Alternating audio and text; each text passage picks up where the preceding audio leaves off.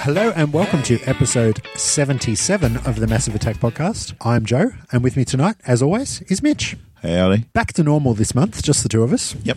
And we are going back to something that I actually know about, unlike that little bit of Quasar last month that I didn't know too much about. But we've mentioned him many times, and since we are coming up to the letter R, we thought we would go Reynolds. Yep. But not Ryan. No, his dad. Is it? No. No, I didn't see that part on the wiki. But no, we are going R for Burt Reynolds. Burt. And we have mentioned, as I said, we've mentioned him many times on the show as being the greatest actor of our youth. No, he's not even the greatest actor of R. Really? Yeah, there's one better. First name Kurt. Well, see, I don't know. I Kurt thought Russell is the greatest. we possibly could have gone Kurt Russell, but we've already done Escape from New York in our E episode. But we haven't talked about the computer wore tennis shoes. No. We haven't talked about the Thing. Whose Thing? Anyway, it's But not no. Kurt Russell. That's coming later. Is it? Yes. Okay, when we do our second alphabet, Yes. Or Massive the Kurt Attack Russell. Greek alphabet episodes.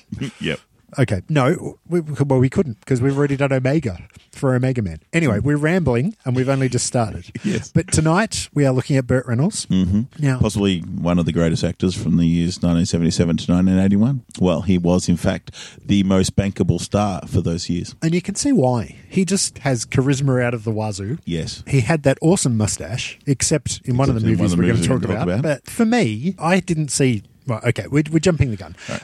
Let's just talk about Burt Reynolds a little bit first. Burt the man. So, Burt Reynolds was Born February 11, 1936. That's a long time ago now. Yeah. So even when he was doing his thing in the 70s, he was quite an older man at that stage. He was 40. Yeah. He, our age now. Yes. Yeah. But he didn't look like an older man. No. He looked like just your average leading man He on looked TV like and stuff. The man. But yes, so Burt Reynolds got his big break in television firstly. Yep. He was in Gunsmoke for quite a while. Mm-hmm. And then I think he was in something else after that, Something called Dan August. which I'd never heard of. No. I've watched Gunsmoke, but I don't really remember him in Gunsmoke. No, I wouldn't have picked him in it. They went for years. But he I know. kind of got his big break in movies in Deliverance. That was his big break. That was his breakout role. Yep. Which is no moustache, so it's like weird to see him in that. But yeah, that was his breakout star. And it was also the same year he did the famous Cosmo centerfold shoot, where he got his little bird out. Yeah, so he was like a star then. He'd done TV and small movie roles up until that point. And you think of Deliverance, you think Burt Reynolds. But like you said before we were recording, it wasn't really a Burt Reynolds film because it's No. more a John Voight film and then probably a Ned Beatty film under that and then a Burt Reynolds film. Yeah, but we've decided that we're going to look at Deliverance. We're also going to look at two movies from our youth that really cemented Burt Reynolds as being the man for us, Yes. and that is Smokey and the Bandit and Cannonball Run. Obviously, he's done a hell of a lot more, and I know for a fact I've seen a hell of a lot more of his movies. Yep. But these are the ones we are going to concentrate on tonight so we don't go totally rambly. Yes. So, should we jump into Deliverance? Well, let's just a few facts here about him as a star, and then Okay. we'll go into the film. He was a high school footballer. I did read that. Very Yes. good. And an injury in college sort of set him back from being a potential pro footballer, and he became a copper. Because I think his dad was like a police chief Yep. at one stage. And his dad convinced him to go back to college and finish, and that's where his English teacher convinced him to try drama. And obviously, he made the correct choice because he did okay out of it. Well, he did file for bankruptcy in the late 90s or early 2000s, so maybe not that well, but he did all right for a while. He also branched out and had a musical album and was he a Restaurants country and- singer and restaurants, and he had his own museum and stuff. So I think probably filing for bankruptcy was more that he was just wearing himself a little bit Yes, thin. was not the Burt Reynolds of 1981 No. either. Two roles he turned down. Did you read that? I didn't. No, he turned down the role of James Bond. Really? Yes, and it went to George Lazenby. And he also turned down the role of Han Solo. I did know that. Just slipped my mind. I do remember reading that. It's just such a very different thing to think of. But yes. All right. So let's jump into Deliverance. We are going to go probably a little bit spoilery for people that haven't seen this movie from, the early 70s, 1972. 1972. Possibly older than some of our listeners, maybe. That's older than one of the hosts of the show. Yes, true. All right, so Deliverance is the story of a group of 4 Atlanta city boys that find out that a power company is going to be damming one of the rivers in rural Georgia, and they decide that they should have a boys... Not with faint praise, an actual physical dam. Yes, a physical dam. Yeah. Not a mental dam. Or a dental dam. Or a dental dam. No, but they're going to be damming this river, and it's going to mean that they won't be able to go canoeing and rapiding. No, it's going to flood a town. Yeah, it's going to flood the town. So they decide to go to this town and go on a bit of a canoe trip from there to another town and just generally get out in the wild for a bit. Yeah, and it's sort of like two adventurous sort of friends and two of their other friends who don't do it as much. So you sort of get that established in the intro to the show. And the way it was talking, because you got them in two cars driving in these bush tracks getting to where they have to get to. And you're sort of getting this discussion that, they're going to dam this, we're going to lose that, and industrialization and progression. I thought it was going to be sort of a greenie sort of movie. In a way. What are they talking about exactly? It was going to have a theme or was it going to have a message? But no, not really in the end. I thought it was going somewhere that it wasn't. And I had seen this movie before, and that's iconic for so many reasons, and I knew about those. But watching it again, it's like, I don't know this film at all. So, yeah, it was good seeing it with fresh eyes. And one thing I'll say, it's beautiful. It is very a well gorgeous looking film. John Boorman's the director, who's done things like Excalibur, so it's not like he's a Zardos. hack. And Zardos, yeah. He's not a hack. No. That's for sure. But, yeah, it's a beautiful looking film. Yeah, well, I didn't see this, obviously, in the 70s when it came out, because I would have been, one. But I think it was probably only in the last 5 years that I've actually seen it, because it's one of those movies that everyone talks about. One scene in particular, or two scenes actually. There's the dueling banjo scene near the start, and there's Squeal Like a Pig. The Squeal Like a Pig hillbilly rape scene. And that's the bit that everyone talks about. And when you have no reference of what the movie's about and someone says to you there's a rape scene and they tell them to squeal like a pig, I didn't really understand the magnitude of that scene until I watched the movie. I don't think Ned Beatty understood the magnitude either. No. And then when it happens, it's sort of like, well, I wasn't expecting that, even though I knew that there was going to be that scene. So we're kind of dancing around the subject there. So to recap the plot, these four guys going on their canoe trip, they're heading into deep Georgia. They're going deep, yes. Yes, and we're talking, hillbillies. I mean, I don't know if hillbillies were a term. Oh, I'm sure they were. The backward ass hillbillies. Like I think when they're in the car, when they first rock up to that petrol station, they're sort of talking about hillbillies. Yeah, so, I mean, but this is when you get the toothless hillbillies. I don't know, maybe they're reinforcing the stereotype, or have they recreated the stereotype for a modern audience for us to know what a hillbilly is?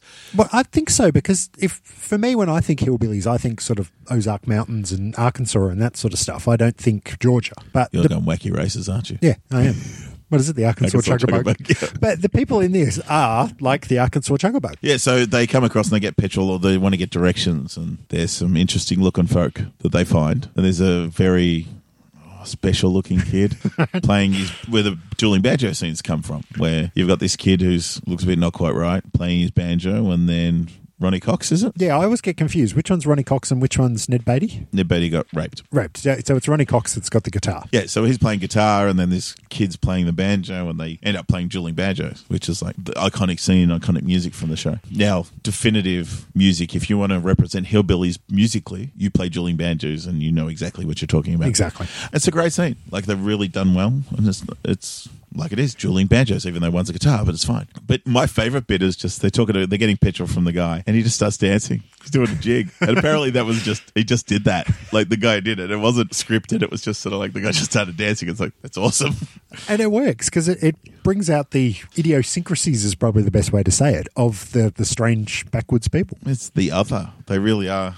It's different. You don't quite understand. So they end up going up and they start traveling down. They meet two guys who are pretty intense. Yeah, so they've got their cars, but they want to go from one town to another, or down the river. So they hire a couple of the locals to drive their cars down to Daintree, I think it is, or some other town further down. They haggle on price. He ends up giving him $40 to drive down, which I'm thinking in 1972, that's quite a bit. Oh, yeah. That'd be like a couple of $100. The car itself was probably only worth about $50. So they get that, and it's intense, because you've got, even when they were getting the petrol, I think the Ned Beatty character more than anyone, they're sort of picking on the hillbillies, the locals. They're sort of like talking down to and this and that, and you sort of get a vibe of better than and all this sort of stuff. And when they meet these two other guys to drive the car down and ask them to do it, they're sort of pushing each other's buttons, and it's like, it's tense. Especially Burt Reynolds himself. He plays the character Lewis, and Lewis is the real outdoorsy. He's the man's man. And he seems to know things that the others don't. And he's very much an outdoor man, and he's like,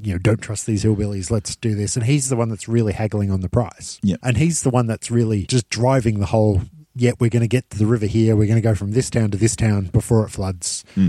Yeah, but then they get onto the river, and I guess everything's kind of going well It's that fine. first day. You got these guys having adventures, like literally just canoeing, and it's peaceful and tranquil and beautifully filmed. They stop, they camp for a night. That's all great too. They hit some rapids, it gets a bit adventure-y. It's like a boys' own adventure movie in a way. Yeah, and I think that's where you start to see a little bit of tension in the group as well, because Burt Reynolds is very much, he knows what he's doing, hence the fact that when they first rock up, he's wearing his wetsuit. Already wearing his wetsuit. Yeah, even when they're just driving around in his car. And he's out fishing with the bow and arrow. Literally, he's got a bow and arrow tied to a string and he's shooting at fish. But yeah, he's yelling at the other guy in the canoe, paddle this way, do this thing, don't do that sort of thing. And he's getting a little bit like, well, I thought we were meant to be having a fun, relaxing weekend and yelling at me all the time. So yeah, they camp out for the night, they have a few drinks. Burt Reynolds kind of wanders around in the forest, kind of looking outdoorsy, making reference to the fact that, this is all going to be gone when the river comes flooded. And that's where I'm thinking there's a message to this movie, I'm sure. And they do talk about killing and hunting, say. And other people in the movie, Ned Beatty we talked about, and there's also John Voight, is he sort of the best friend? I think so. Burt Reynolds? Yep. And he's done the outdoorsy stuff with him. He's the one who's sort of been on the adventures with him before. And he ends up grabbing his bow and goes out hunting, and he tries to kill a deer. And you can see there's turmoil and inner angst as to, can I do it? Should I do it? And all this. And it's sort of setting the tone for what's to come later. Yeah, it's kind of cool. They come back and they get back in their canoes and off they go. And two of the guys, they go stop to have a piss. And they sort of get separated. John Voight and Ned Beatty, they sort of pull over to the side in their canoe and they go to have a piss. I'm assuming they're stopped for whatever I think that's reason. what they've stopped for. I don't know why you wouldn't just piss over the side of the canoe, but... Yeah, well, they can. It doesn't matter. Like, there's literally no one around. Or is there? Well, there is, because they meet these two dudes, hillbillies, like toothless hillbillies, and it's not pretty.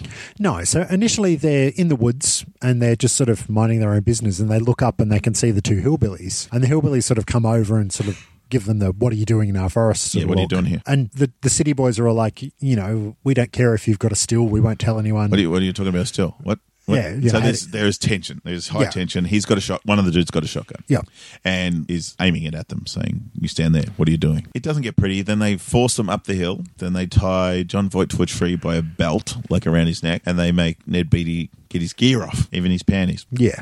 And that's when the infamous rape scene happens. It was like squeal like a pig. And it's not one take, but it's almost one take. It's long, and Ned Beatty said he wanted to do it once and once only. I can see why. Yeah, because it escalates pretty quickly, because he's there just in his big white undies, and the hillbilly's saying, "Oh, you look like a big hog," and he's riding him like a hog. And then it goes from, I would say, sweet and innocent riding him like a hog, but it's not really sweet and innocent. But it goes from riding him like a hog to riding him like a hog, really. Well, apparently, and it happened a lot back then, they did a lot of filming for the cinema and a lot of filming for the TV version. Okay. So there's different versions of the story of who came up with the line, but the squeal like a pig was sort of came up with on the set, and apparently there was a much more graphic version for the movie they were going to do. Whether they filmed it or not, I'm not sure, but someone came up with the line squeal like a pig, and it's like, oh, that kind of works, and they used it, and he liked it so much that he used it for both versions. He didn't use the more explicit version in the film. It works. I mean, it's iconic. Everyone talks about it now. Exactly. So that sort of happens. He has his way with him, and then it's up to the other guy to have some fun. So they untie John Voight and they get down on their knees and pray. That guy's got a pretty mouth, which is probably the other famous line from this movie. Yep. And so things are not looking well for John Voight until he sees behind the two guys that are attacking them, our man Burt with his bow and arrow, and needless to say, one of the guys gets an arrow through the chest. They end up grabbing the gun off the other guy and he runs off. So it's like, where did that come from? Because you got this, yes, there was tension earlier, and it's not those two guys from earlier, but it's interesting. And it was an adventure film to a point. Now it's become a escape survival film. Yeah, exactly. It's totally become a survival film, because you then have that mentality, or they have that mentality, that a couple of them are, oh, we've got to go and tell the sheriff. Yep. And Burt Reynolds is kind of like, well, this is Southern justice. How do we know that this man's not the brother of the sheriff? And when we get there, they're going to be, taking. Yeah, and he it goes, on I'm going to have 3 of their their family members on the jury. Do you really want to deal with that? Yeah. So it's all like this really intense debate between the guys about what do we do? So we just go. And do they bury him. And the argument is they're going to flood the town. Yeah. So once it's flooded, it's going to be hundreds of feet underwater. So what difference does it make if there's a body at the bottom of the lake? Yep. Which is a pretty harsh thing to do, really. But well, he has just sort of go through the chest with a bow and arrow. Yeah. But yeah, so it's intense. Like between now, it's okay. Everyone's got a different opinion, and it's just so well filmed and really well acted. I mean, these are all have proved themselves to be good actors since, but I don't know what it would have been like at the time. Were these a bunch of unknowns? Not some of them, yeah. Yeah, it was really good. So they start down the river again. It's like, they bury him. They sort of... Well, yeah, they make a vote and they sort of say, whoever gets the winning vote, that's the way we're going to do it, and we're not going to talk about it again. Yep. So one of the guys is quite reluctant still. He really wants to go and tell the authorities. But they win out. They decide that they're going to go and bury him. They go and bury him. They bury him with the shotgun, which I thought was weird. It was like, well, why didn't they just take the gun? But that's beside the point. They basically sort of go, yep, we're going to bury him. Then we're going to continue our raft run, and we're never going to talk about this again. Yep. And obviously the guy that's been raped is like, well, I'm up for that. I never want to talk about that again. Yes.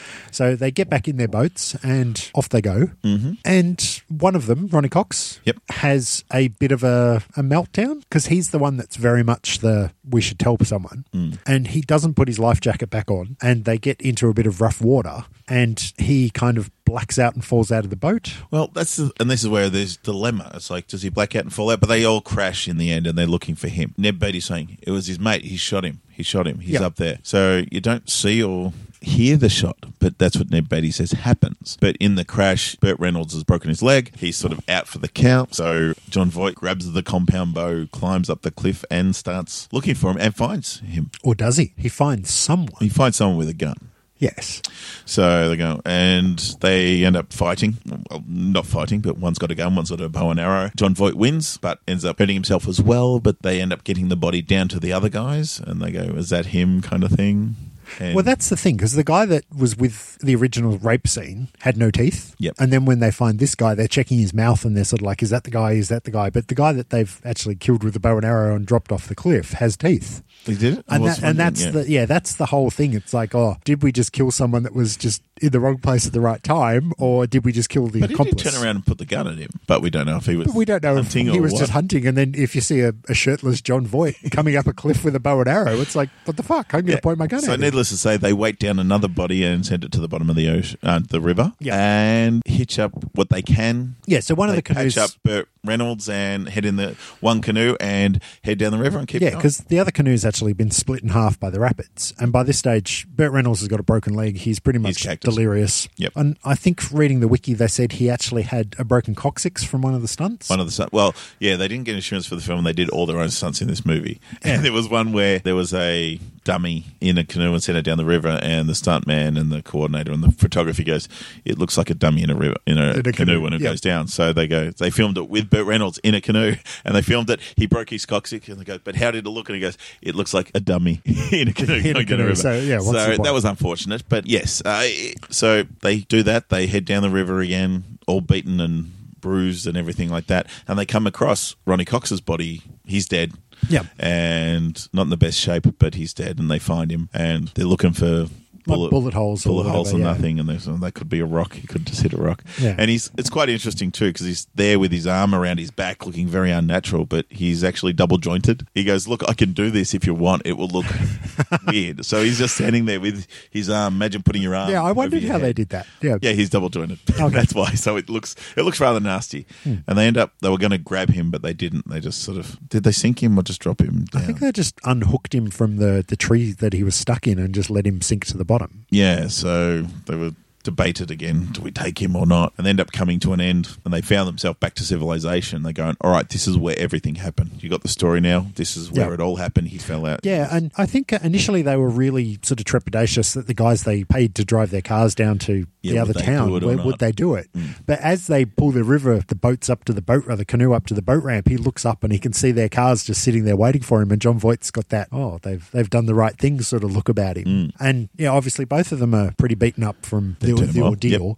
So they get there, they find a phone, they ring the police, they get an ambulance. Burt Reynolds taken to hospital, and then you sort of see the bit with the sheriff where he's talking to John Voight. And that's when the sheriff says, "Oh, my brother-in-law was out hunting and we haven't seen him." Yep. And he's like, "Well, we haven't seen him," sort of thing. We haven't seen anyone, no. Yeah, and that's when you get that sort of doubt between John Voight and the other guy, where they're sort of like, well, did we kill the right guy, sort of thing. And then there's that last scene in the movie where they're discussing who's going to go back and tell Ronnie Cox's wife what's happened on the river. And it's a real poignant ending. I think it's kind of like, they've had this massive ordeal, and even before that, they're talking to the police and they're like, "Oh, what's our story?" And they're waiting to go into the hospital to see if they can get to Burt Reynolds before the police go and see him, so they can kind of word him up to say, "Well, this is what we're going to see." Yep. And then Burt Reynolds is all like, "Oh, I blacked out. What happened after the rapids? What happened after the rapids? I don't remember." So he doesn't even know what happened with them. He picked up on that. Yeah, he was saying the right thing.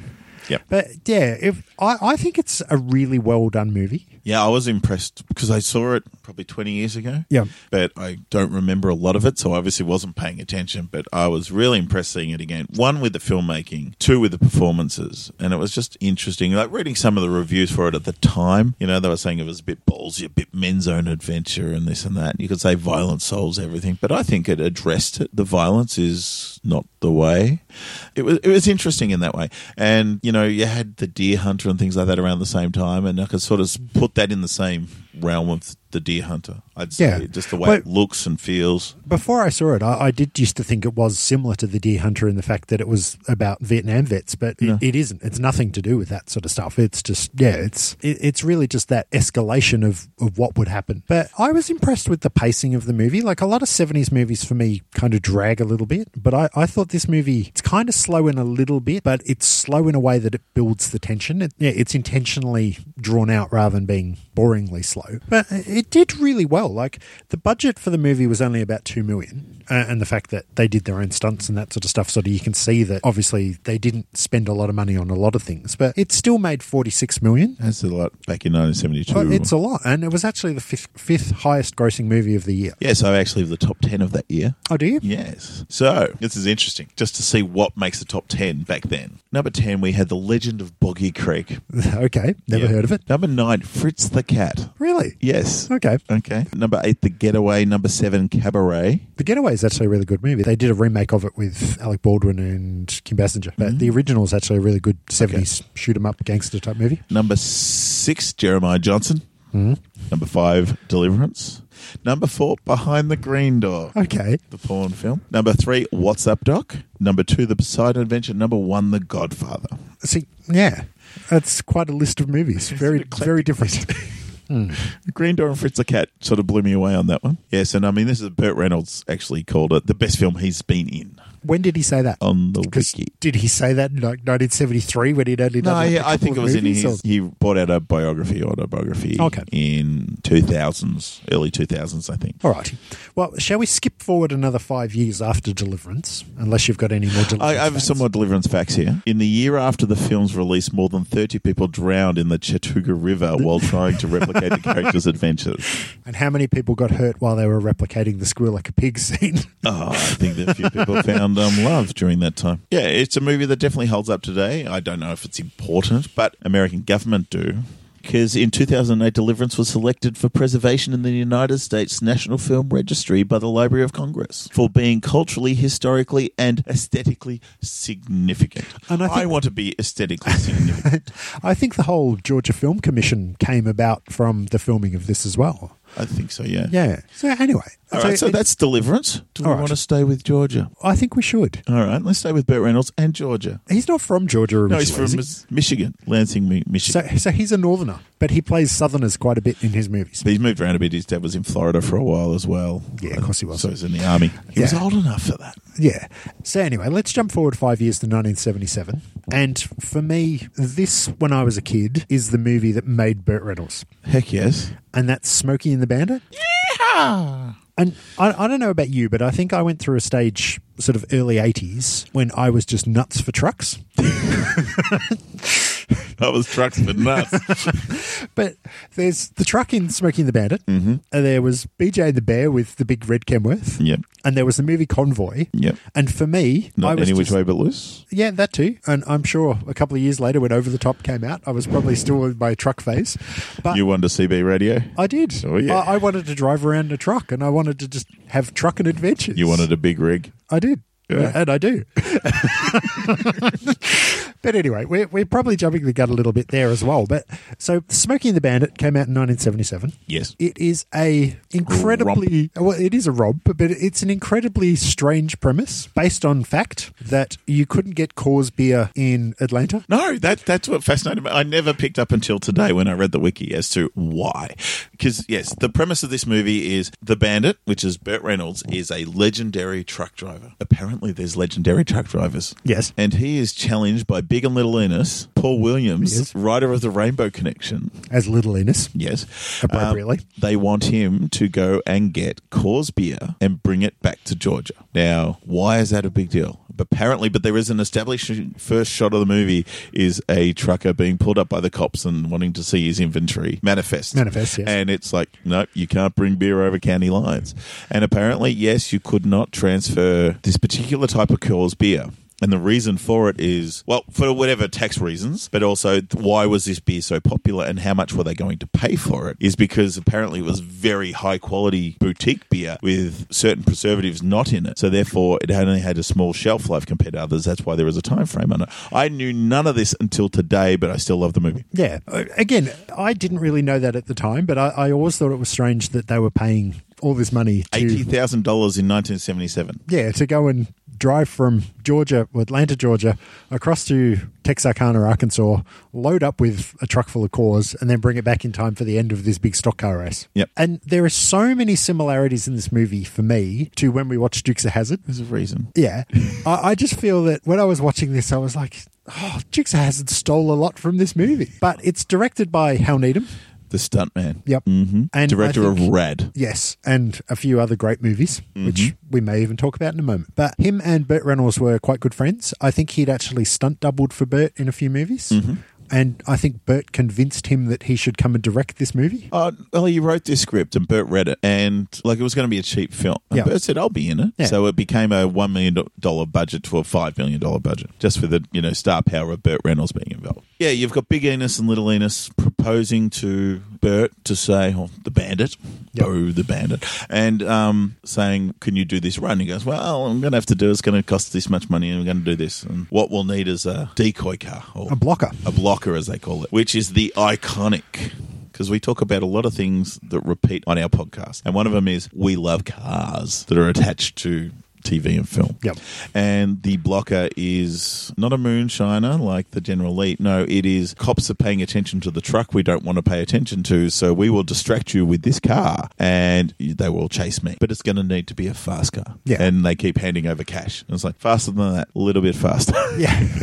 So he ends up getting the 1970, well, it's meant to be a 1977 Pontiac Firebird. Yeah. It's actually a 1976. We don't know this, obviously. Now we know yes. at the time, but it was the 1976 with a mocked up 1977 Body kit front. sort of thing, yeah. Yes. But yeah, if you know a black Trans Am with a big Firebird on the bonnet, you know that's the Bandit's car. There's no other name for it. And that sort of T-top, targa top, whatever they call them, with a not quite a sunroof, but the T-bar roof sort of thing, so you can stand up out of it. Yeah. It is an iconic car. Yeah, so I mean, it's pretty quick. The first part of the film, they get in the truck. He goes and convinces his mate, the Snowman, Jerry Reed, who also sang the songs for the soundtrack. And I had to look up. He's a country and western singer mainly. He has done acting, but he is mainly a singer, and he's fantastic. Oh, he's really good, isn't he? He's got great comic timing with everyone. Yeah, and it's weird because he drives around in the truck and he's got his dog with him as his companion. Not Flash. No, it's Fred. But just the rapport he's got even with his dog is awesome. like really good. Yeah.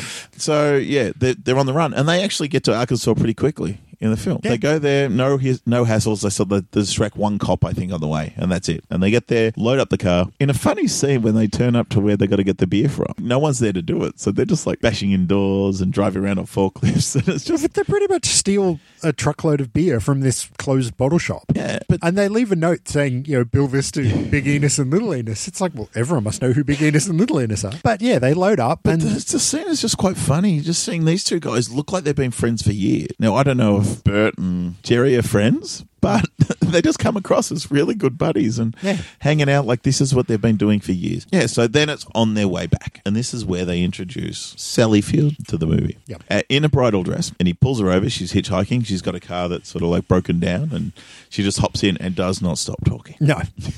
And interestingly, that Burt Reynolds has said that the love of his life probably is Sally Fields, but I don't think they ever were an item. No, they dated after this. Oh, did they? Yes. I don't know. I often have my doubts whether Burt Reynolds bats for the other team, but no, he was married to Lonnie Anderson at one point. But again, I still have my doubts that he bats for the other team. But apparently he was a bit of a legendary pants man, wasn't he? Yeah. And he always plays that sort of role in his movies, so maybe he is. I don't know. I think he is. Yeah. But he builds up quite a quick rapport with Sally Field, and we find out that she says she's a dancer. Is she a dancer or is she a stripper? No, she's a dancer. She is a dancer? Yeah. And she was going to get married to the sheriff's son, and she decides that it's too much for her, and she runs away at the altar. Hence, she's wearing a wedding dress when he picks her up. Yep. And this kind of cues the sheriff and the son to be chasing after them, and the sheriff is Buford T. Justice. Played by Jackie Gleason. In a very much like the Boss Hogg sort of role. He's kind of, to me, I just thought he was kind of like Enos and Boss Hogg rolled into one. He's not the Boss Hogg as in the corrupt politician. Actually, not Enos. It should be Roscoe and Boss Hogg. Yeah. He's just dogged. His son was wronged and he wants to get punished. And then obviously, so he's after the bandit now. Well, he doesn't know he's after the bandit. He just wants the daughter-in-law back because he spent all this money at $40 a head on a wedding. He's made to look like an idiot, so he's been wronged. So then it's going across county lines and meeting up with other, And then this is where the hijinks, what I remember the show as a kid, it was all about car crashes and jumps. Yeah, and it's really much about them getting across, state to state and avoiding the cops and doing strange little bits. This is what I love about this movie is just there's just different ways that they get the cops off their tail. Like one, all right, yes, they'll do a jump over a creek off a broken bridge. They jump, the cops miss and they crash. That's great. I was a big fan of the Blues Brothers growing up, so car crashes and cop cars crashing is just something that I really dug apparently. So that happened, but then it got not cleverer, but just different ways. So they're on the CB and the bandit's a legend and everyone's talking, bandit, you coming through my town? I got a couple of smokies on my tail. What are you going to do? Oh, we can try this rope-a-dope. And they just come up with ways where they hide them between trucks and they just keep blocking so the cops can't see them because they're hiding amongst it. I thought that was really well filmed. The fact that you've got the cop cars on one lane and a couple of semis down the other lane and they've got the bandit hiding behind them and then you get the snowman come down in his rig and he's weaving between the other trucks so the cops can't see this truck behind these other trucks. It was really well filmed. There's another one where they there's a funeral, not a parade, but a funeral procession going on. Yeah. So the guy in the hearse goes, hey, that's a bandit. You need some help. So they just go and slowly get in front of the cop cars and just slow everyone down to give them a chance to get away. There's another one where they ring a diner and they're going, oh, we're going to do this. So they just, all the kids get in their cars at this diner and just do loop-to-loop. So they go around in circles so the cop cars can't get through. And it's just really fun that they're going through that. And it's pretty basic in the end. I thought there was more to it. In watching it again, it's like, oh, we got to the end already. It was sort of like, oh yeah, we've had a couple. And the great thing with this as well is the cop car.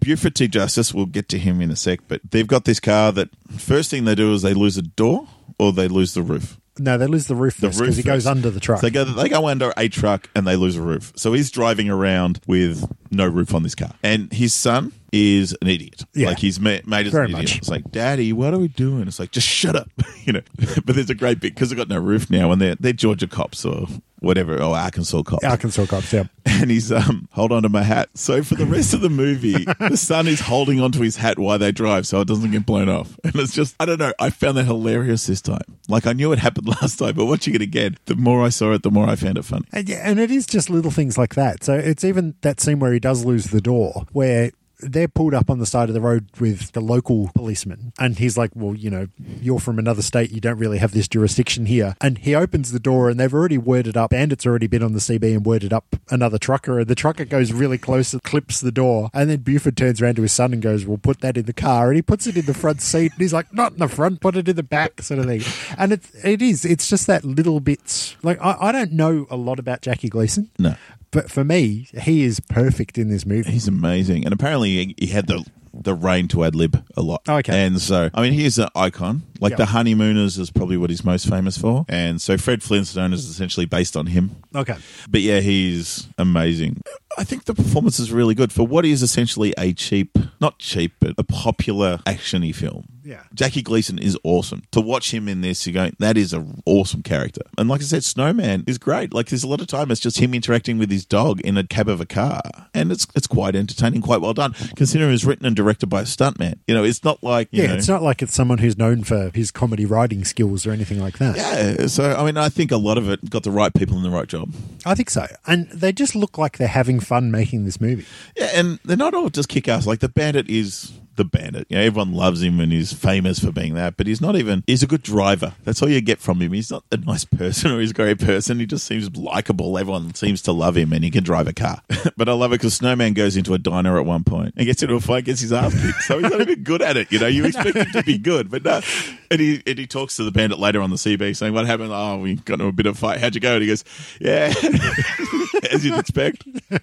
So it's just really good. But yeah, like you said, the cop car lost the roof. It ended up losing a door, and it just gets more and more banged up as it goes along. So you got this decrepit car by the end of it, still on the run, and it's the dogged pursuit of Buford T. Justice, and it's fantastic. Like, he is fantastic. Yeah, and it really gets down to the wire at that last scene. Is like the local cops, when they get to Atlanta, are kind of worded up that they're coming, and they've got roadblocks set up, and they're at the speedway where they're going to deliver the beer, and they have to get the truck onto the speedway track, and they're kind of like weaving through and stuff, and they get there just in time to give Little Enos and Big Enos their truck full of beer. But it wasn't a refrigerated truck. So when they get there, this beer's going to be hot and it's going to be bounced around and it's going to be probably not nice beer. But anyway, they get there and they get their money and they give them their beer. And Buford is sitting there in his car going, oh, if I catch that Bandit sort of thing. And there's that really good scene at the end where Bandit's on the CB talking to Buford and he's sort of given him a bit of an idea of who Bandit is, and he kind of gives them the description of Big and Little Enos. And then he turns around at the end and goes, well, hang on, no, that's not right. Look over your shoulder and I'm down,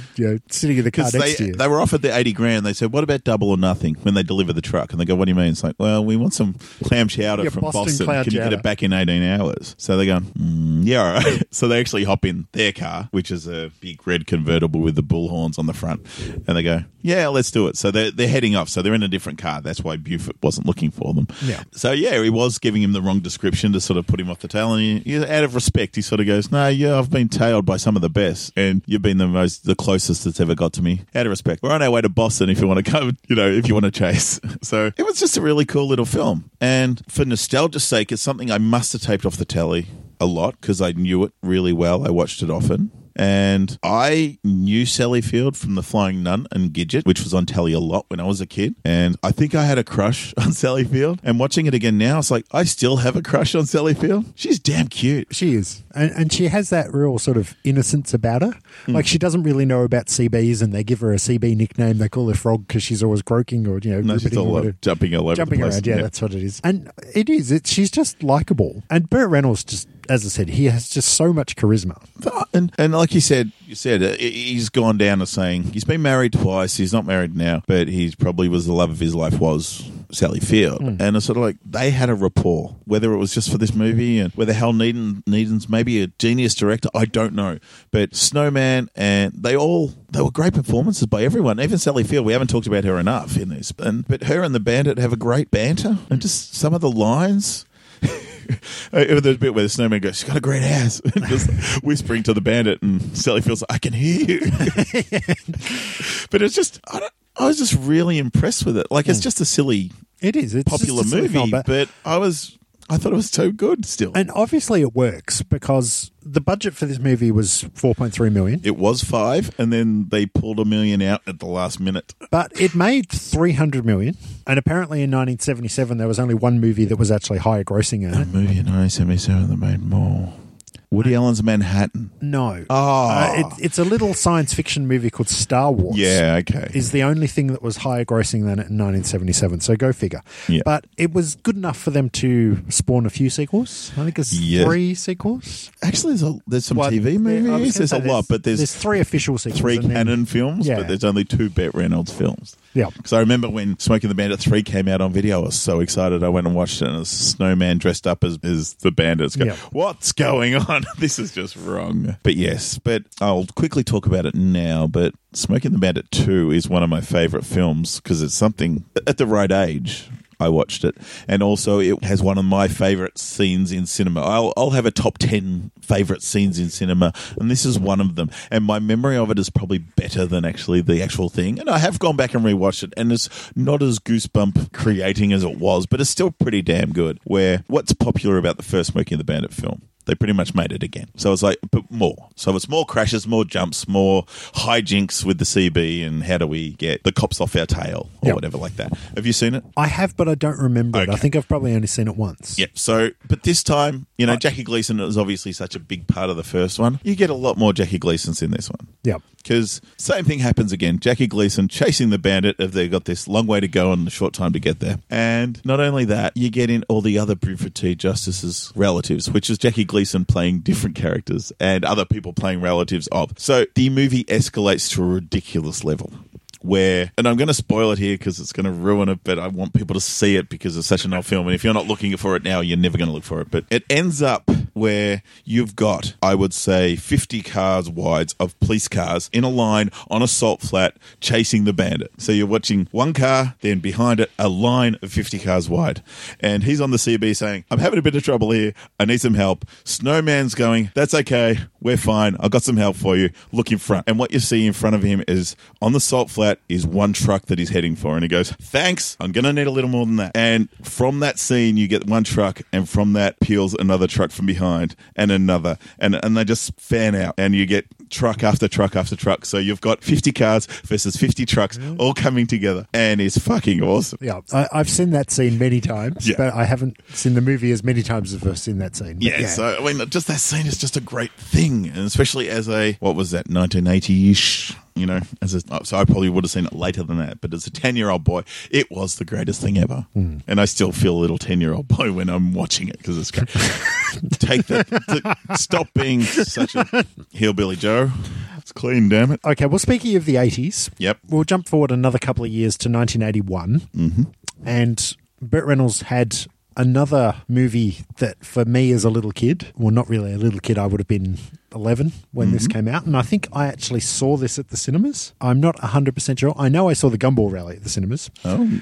But the non-funny version. The non-funny version. Well, it's actually meant to be a comedy of sorts, but no, not as out-and-out comedy as this. No, but the next movie we're going to talk about is Cannonball Run. By Hal Needham again? Yeah. So, who actually did the real thing. Because the Cannonball Run is a real thing. It's not a legitimate thing, but is an illegal cross-country? Yes. Or, well, from point-to-point race anyway. Yep. Across states in America. Definitely. And it's a real thing amongst drivers where they go, all right, you've got to get from here to here. How you get there is up to you. You can take any track you want, any path you want. The speed limit is up to you if you want to break the law. And the person who gets there in the short amount of time wins. And it's just, Yeah, so that's the premise of the movie. And Hal Needham did do it. He was involved. So it's the hijinks of a bunch of racers, or ballers, as they called in this, as they try and win this race. And they've all got a gimmick. And it kind of reminded me of It's a Mad, I'm not sure how many mads I need to put in their world. Mm. And just the fact that it is a bunch of sort of independent groups all going for the one goal. So you've got a lot of well-known people in this movie by the 80s. So you've got Dom DeLuise as Burt Reynolds' sort of crazy sidekick who has an alter ego as Captain Chaos, a superhero. For no real reason. No reason at all. And for me, as a kid, every time I thought of Dom DeLuise, I always thought of Burt Reynolds. So I think I must have seen Cannonball Run more times than I can really remember. Well, he's in Smokey and the Bandit 2.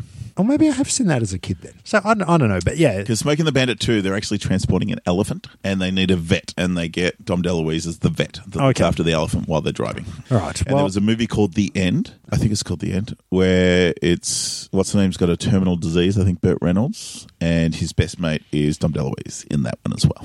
So they did work together a lot, and I think they were good mates in real life, weren't they? Yeah. Well, they're one team, and there's one stage where they're talking about what car they should get to do this race in, and they go through. So the cops don't pull them over. They need to be quick. They need to all these sort of things. Yeah, they go through like ideas of cars, and he says, "Oh, why don't we get a black Trans Am?" And Burt Reynolds is like, "Oh, it's been done before," which I thought was a really good nod back to Smokey and the Bandit. But they decide that they're going to get an ambulance because cops won't pull over an ambulance, which is quite a good idea. But apparently Hal Needham, when he did it for real, actually that's what they did. The same ambulance. But yeah, so they're in the ambulance. You've got Jamie Farr, who was Klinger in MASH, playing sort of this an Arabic chic in this. Was it a Rolls-Royce Silver Shadow or something? Yep. You've got Roger Moore playing Roger Moore. No, he's playing Seymour. Is he? Who thinks he's Roger Moore. Oh, is that what it is? Yes. Okay. So he's meant to be a guy who looks like Roger Moore, so he's claiming to be Roger Moore, and he's driving around in the... Aston Martin, isn't it? Aston Martin, yeah. With all the typical James Bond type gadgets. Yeah, and he is fantastic. We'll he's get to great. that. Well, then you've got Dean Martin and Sammy Davis Jr. And they're dressed as priests. In a Ferrari. As you do. And Dean Martin is an ex-race car driver, like legend, who's now a drunk womanizer, which is pretty much Dean Martin. Part he was born to play. Yeah, and Sammy Davis plays a chronic gambler. So you've got Adrienne Barbeau and Tara Buckman, who are the two good-looking ladies in... disco pants. And lycra bodysuits with big zips down the front. And they're driving a Lamborghini Countach. Which I love that car at the time. And they're pretty much preying on their looks. Yeah, they get pulled over by cops. They undo their cleavage to pull their license out of their ample cleavage, and they generally woo the guys, and they're all like, chucks, and let them go. Although there's a couple of continuity errors there, because there's one scene where they get pulled over and she's already got her zip undone. Yes. And then the next scene you see her undo her zip to get her license out of her bra. But then that all backfires near the end of the film where they get pulled over by a female cop, which I thought Not just any female cop. No. An uncredited cameo by Valerie Perrine. Miss Tessmacher from Superman. Oh, no. The star of Can't Stop the Music. Oh, okay. Yes. All right, I didn't pick that. But no, you've also got Jackie Chan and Michael Hu are driving a Subaru with all computer-guided, all sorts of playing things. a Japanese character. Jackie Chan, that famous Japanese actor. Yeah. But anyway... And you've also got Terry Bradshaw and Mel Tillis, who were they football players? Terry Bradshaw is definitely a football player. Yeah, but they're driving like a stock car. A proper stock car, like a NASCAR stock car. and just drunk the whole time. Yeah. They're just drinking beer. But for me, the concept of this movie seems really good, but watching it again now, it's about 45 minutes in. And they haven't even started the race. They're just establishing who the teams are and what the relationship with the teams and stuff is.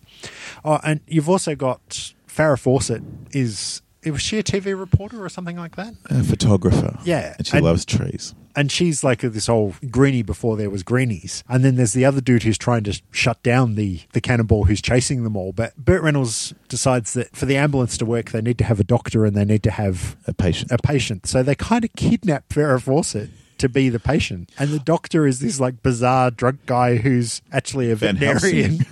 Rather proctologist. Than is he a proctologist? Yes. And just the look of the guy with his like bulgy eyeballs and that weird finger and stuff. It's a very good character.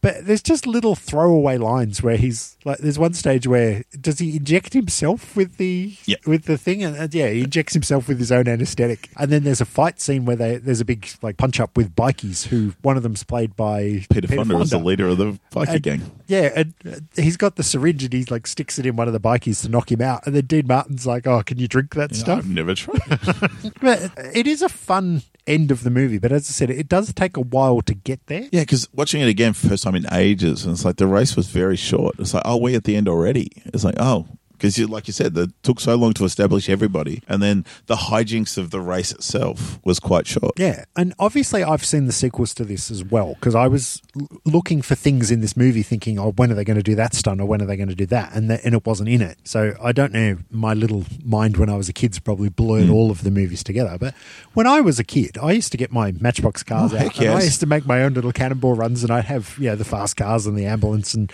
you name it, and I would do my own little reenactments of Cannonball when I was a kid. Yeah, and then there's a villain of the piece that they got in this movie. He's a It's quite funny because he's an environmentalist as the villain, saying all these cars are terrible and they're creating pollution. I remember liking this more. Like, it's still fun for me to watch, but I will watch Smoking the Bandit again soon. I had so much fun, where this wasn't as good as I remember it. I think there is bits of this movie that still really hold up. Like, I really like the fight scene. Yep. Because what happens is they're stuck at a train stoppage, or there's a block road. Yeah, there's a blocked road because of roadworks. And there's another team in the race that's a famous motorcycle stuntman, and is it a millionaire or something that's hired the stuntman to drive with him.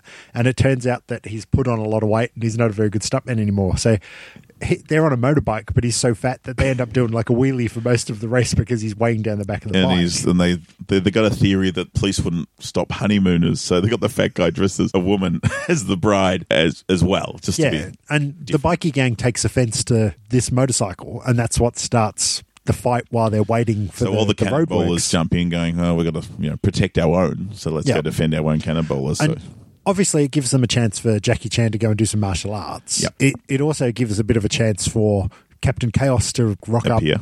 Yep. Dom DeLuise with his mask on. Actually, that's where it starts, because you've got the two guys being beat up. All the cannonballers are there going, well, if we go and help them, well, the road will open and you'll get the advantage. And that's when Captain Chaos turns up to join and help them. So it's like, that's when Burt Reynolds goes, fuck, I'm in. So he goes in, and that's when everyone else is like, all right, let's go. And Jackie Chan jumps at the chance, and everybody's in. And everyone's got their own unique style. And, Sammy Davis runs off and gets on her phone to change and put some more bets on. But there's some great moments, and there's great setup and jokes. Like, there's certain things that are constant, where you've got Jamie Farr's character, the Sheikh, where, he's always paying his way out of everything, essentially. He's rich, so he's like pays or doesn't care. They give him it cuts to him already getting a ticket, and he goes, please don't take what I said about my mother buying the state of California as any sort of indication of a bribe. It's fine. And then just doesn't care. And they drive up to a drive-through, a diner. Yeah. And the woman comes out and hands him food and says, we've never done a phone order before. It's like, what? That didn't exist back in 1981. Yeah. But, they keep the change, and he gives her a ring. And it was like 6 hamburgers, fries, and drinks. And what did she say it cost in 1981? Oh, I can't remember the exact figure. $4.50. Yeah. And it was just like, what? That was like the food they had in Smoking the Bandit. I noticed was like $1.50 for a burger, a drink, and something else. It's like, oh my God, how cheap were things? But you had this ongoing jokes with different characters. So this Roger Moore character, he always had a different girl in the car. Every time you cut to him, it was a girl, and he was telling stories of James Bond stories and stuff like that, but like it cuts back, the next time you see him, it's a different girl in the car again. So it's just, but they had that ongoing joke where it was always like they'd go to light the cigarette and he'd be like, don't touch that one. No. Which then comes in at the end when he's sitting in the car and he actually touches the cigarette lighter and ejector seats himself out of his car. But it's funny seeing Roger Moore take the piss out of himself as well, which is great, which rest in peace, Roger. But that's probably why he's my Bond. Like, him and Adam West are just so similar in that. Yeah, I can see that.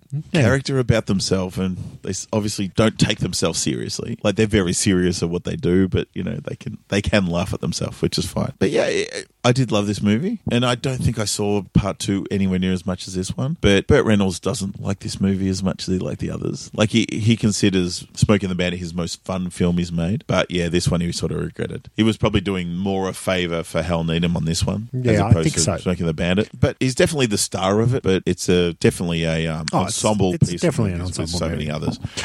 But you can sort of see that by the 80s, he'd probably peaked. Well, I said he was the most bankable star from 77 to 81. So these are these two movies. Yeah. Smokey the Bandit to Cannonball Run 1 is where he is at the top of his game and popularity. Well, Cannonball Run didn't quite make quite as much money as Smokey the Bandit did. Mm-hmm. So the budget for this movie was $18 million. Yep. And you can see, based on the cast itself, that a lot of that just went on actors' salaries. Yep. And just the cost of getting the cars themselves, because there were some pretty expensive cars in there. Yes. But it only made $72 million. Okay. But again, it was still enough to warrant a couple of sequels. And again, as I said, I think I've seen the sequels, but I don't remember enough of them because they all kind of just... what happens in two.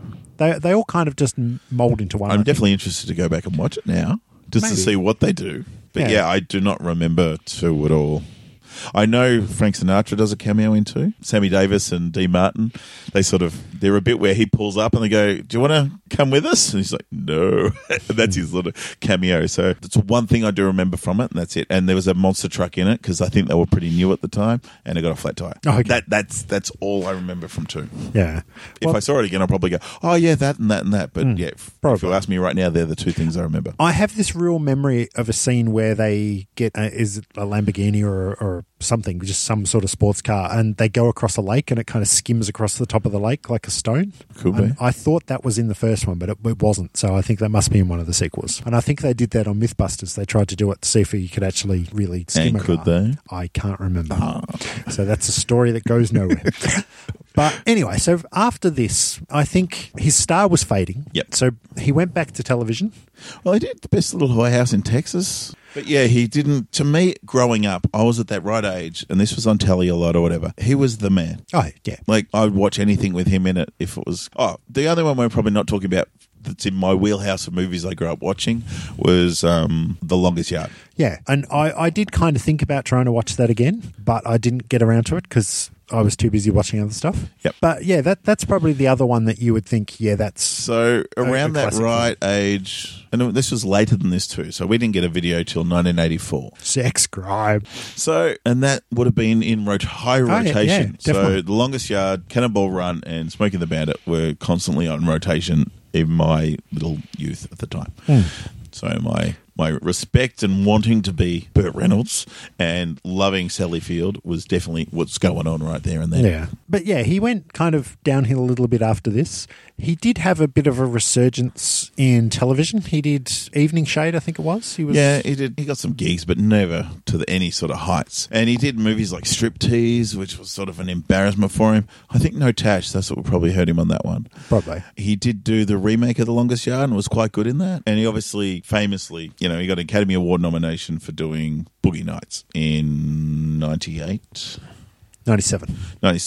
So, and that was where it was like the first time he's ever, they reckon Deliverance probably should have got an Academy Award, potentially. Yeah. But that was against The Godfather that year. So, yeah, exactly. Probably not. But, that was the closest he ever got to any sort of awards after that was Boogie Nights. And it's a movie he hated. Like, after seeing... He actually fired his agent after watching the movie for the first time, thinking, what have I made? And he took ages to say yes to it, too. He didn't really want to make it. And he hated Paul Thomas Anderson. And in the end, he got his best performance out of it. Exactly. No, we could talk Boogie Nights, but I think we'll save probably... that, I think. We'll save that for its own episode. 70s, 80s Burt at this point. But the worst thing was, I went back and watched Boogie Nights, and you're thinking, he looks still pretty good for his age. And you look at him in The Longest Yard, he looks okay. Yep. But looking at his wiki today, there was a recent picture of him, and I'm depressed now. Yeah, he doesn't look old. good now. But he's obviously still in people's minds, because he's a character in one of the Grand Theft Auto games. And Saints Row the Third. And yeah, he plays the mayor in Saints Row. So he is still a thing. Yeah, for people our age, he's the thing. He did get sick recently, though, didn't he? Didn't he have sort of liver cancer or something? He wasn't good. Yeah, and there was that rumour that he was going to die, but obviously he's come out of that, and he's still, not as good as he ever was. But it's good to see that he is still alive. Well, all right, here you go, if you want a health update. All right. While filming City Heat, Reynolds was struck in the face with a metal chair and had temporomandibular... Wasn't he the character in Indiana Jones and the Temple of Doom? Temporambular joint dysfunction. He lost 30 pounds from not eating. The painkillers he was prescribed led to addiction, which took several years to break. Reynolds underwent back surgery in May 2009 and a quadruple heart bypass in February 2010. Yeah. So, he's old. I mean, that's what we've established. And, looking at this photo of him going, no, I mean, I've lost my Batman. I've lost my James Bond this year. I don't want to lose my Bandit. No. This is our heroes are getting old, and that's scary to see. And it's like, oh. Well, it's because we're getting old. I know. I don't want to admit that. No. All right. So, like you said, he is, he's in his 70s now? Mm-hmm. 70s? My maths is terrible. 36, what does that make him? 71. So he's an old man now. But no matter how old he gets, and one day obviously he is going to pass, but we've still got these classic films. We still got the Bandit. Exactly. And of the three films that we talked in depth tonight, I think Smoking the Bandit for me is the epitome of Burt Reynolds. Mm-hmm. If someone said, who's this Burt Reynolds guy? What's he done? You would say, go and watch Smoking the Bandit. That's Burt Reynolds. Yeah, watching that again, he's funny. Like, his delivery is great. He's almost like when you say Han Solo, I never knew he was one of the guys who auditioned for Han Solo, or they wanted for Han Solo. But he could definitely have played it. He's got that dry sarcasm. Smugness, too. Yeah, like he would have been fine. He would have been Burt Reynolds though. Where who's Harrison Ford before Han Solo? To me, so it would have been. Oh, that's Burt Reynolds in a Star Wars movie, as opposed to that's Han Solo. It would have been interesting in that way, but I think he definitely would have had a similar take on the character, but he would have been a lot more funny. I think whether he probably would have been. Yeah, so it was interesting. That, and I love Saturday Night Live of a certain era, and I love Norm Macdonald's version of Ted Ferguson. Yeah, of Burt Reynolds. Like he did a character of Burt Reynolds on Celebrities Jeopardy sketches. So look on YouTube if you haven't seen it.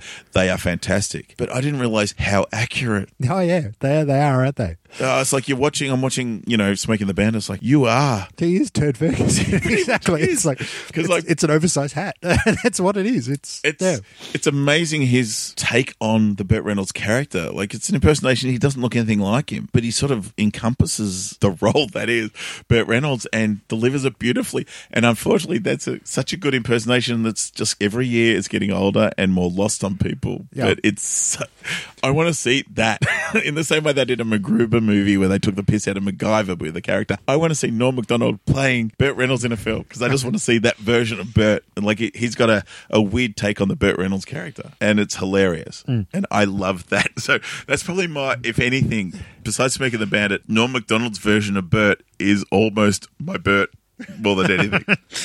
If there's anything to go back on. All right. Well, that's probably a nice place for us to wrap up this month. So jump on the Facebook, give us some feedback, tell us who your Burt is. So, yes, we are facebook.com/The Massive Attack Podcast. You can find us on our website. We are themapodcast.podbean.com. We are the MA Podcast on Twitter. And if you have any feedback, let us know. Tell us what you think of Burt Reynolds. Yes. Hopefully you love him as much as we do. Yeah. Yeah. And until next episode, thank you, Mitch. Thank you. And this has definitely brought up a few memories, and I think I'll go back and try and watch some of those sequels. I'm going to go watch some Gidget. I'm not. I'm going to try and watch one of the Cannonball Run sequels or Smoking the Bandit 2, probably. Not the Flying Nun? No. That's for a Sally Field podcast. Okay. Yeah. Alrighty. Bye-bye.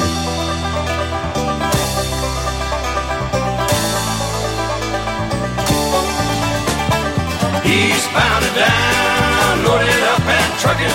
Are we gonna do what they say can't be done?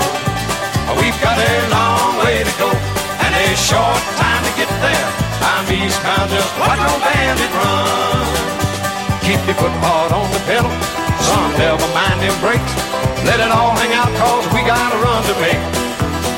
The boys are thirsty in Atlanta, and there's beer in Texarkana, and we'll bring it back no matter what it takes. Eastbound and down, loaded up and trucking. Are we gonna do what they say can't be done? We've got a long way to go and a short time to get there. I'm eastbound, just watch old bandit run.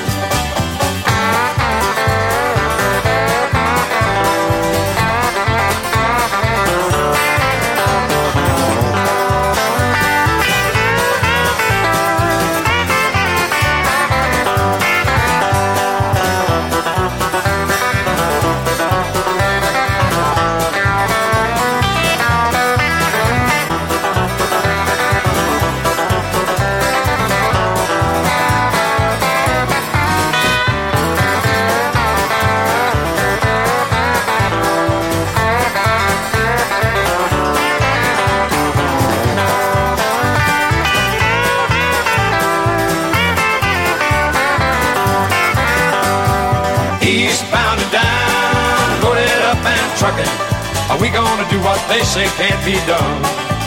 We've got a long way to go and a short time to get there. I'm eastbound, just watch old bandit run. Old Smokey's got them ears on, he's hot on your trail, and he ain't gonna rest till you're in jail. So you got to dodge him, you got to duck him, you gotta keep that diesel trucking. Just put that hammer down and give it hell. Eastbound and down, loaded up and trucking. Are we gonna do what they say can't be done? We've got a long way to go and a short time to get there. I'm eastbound up and it runs.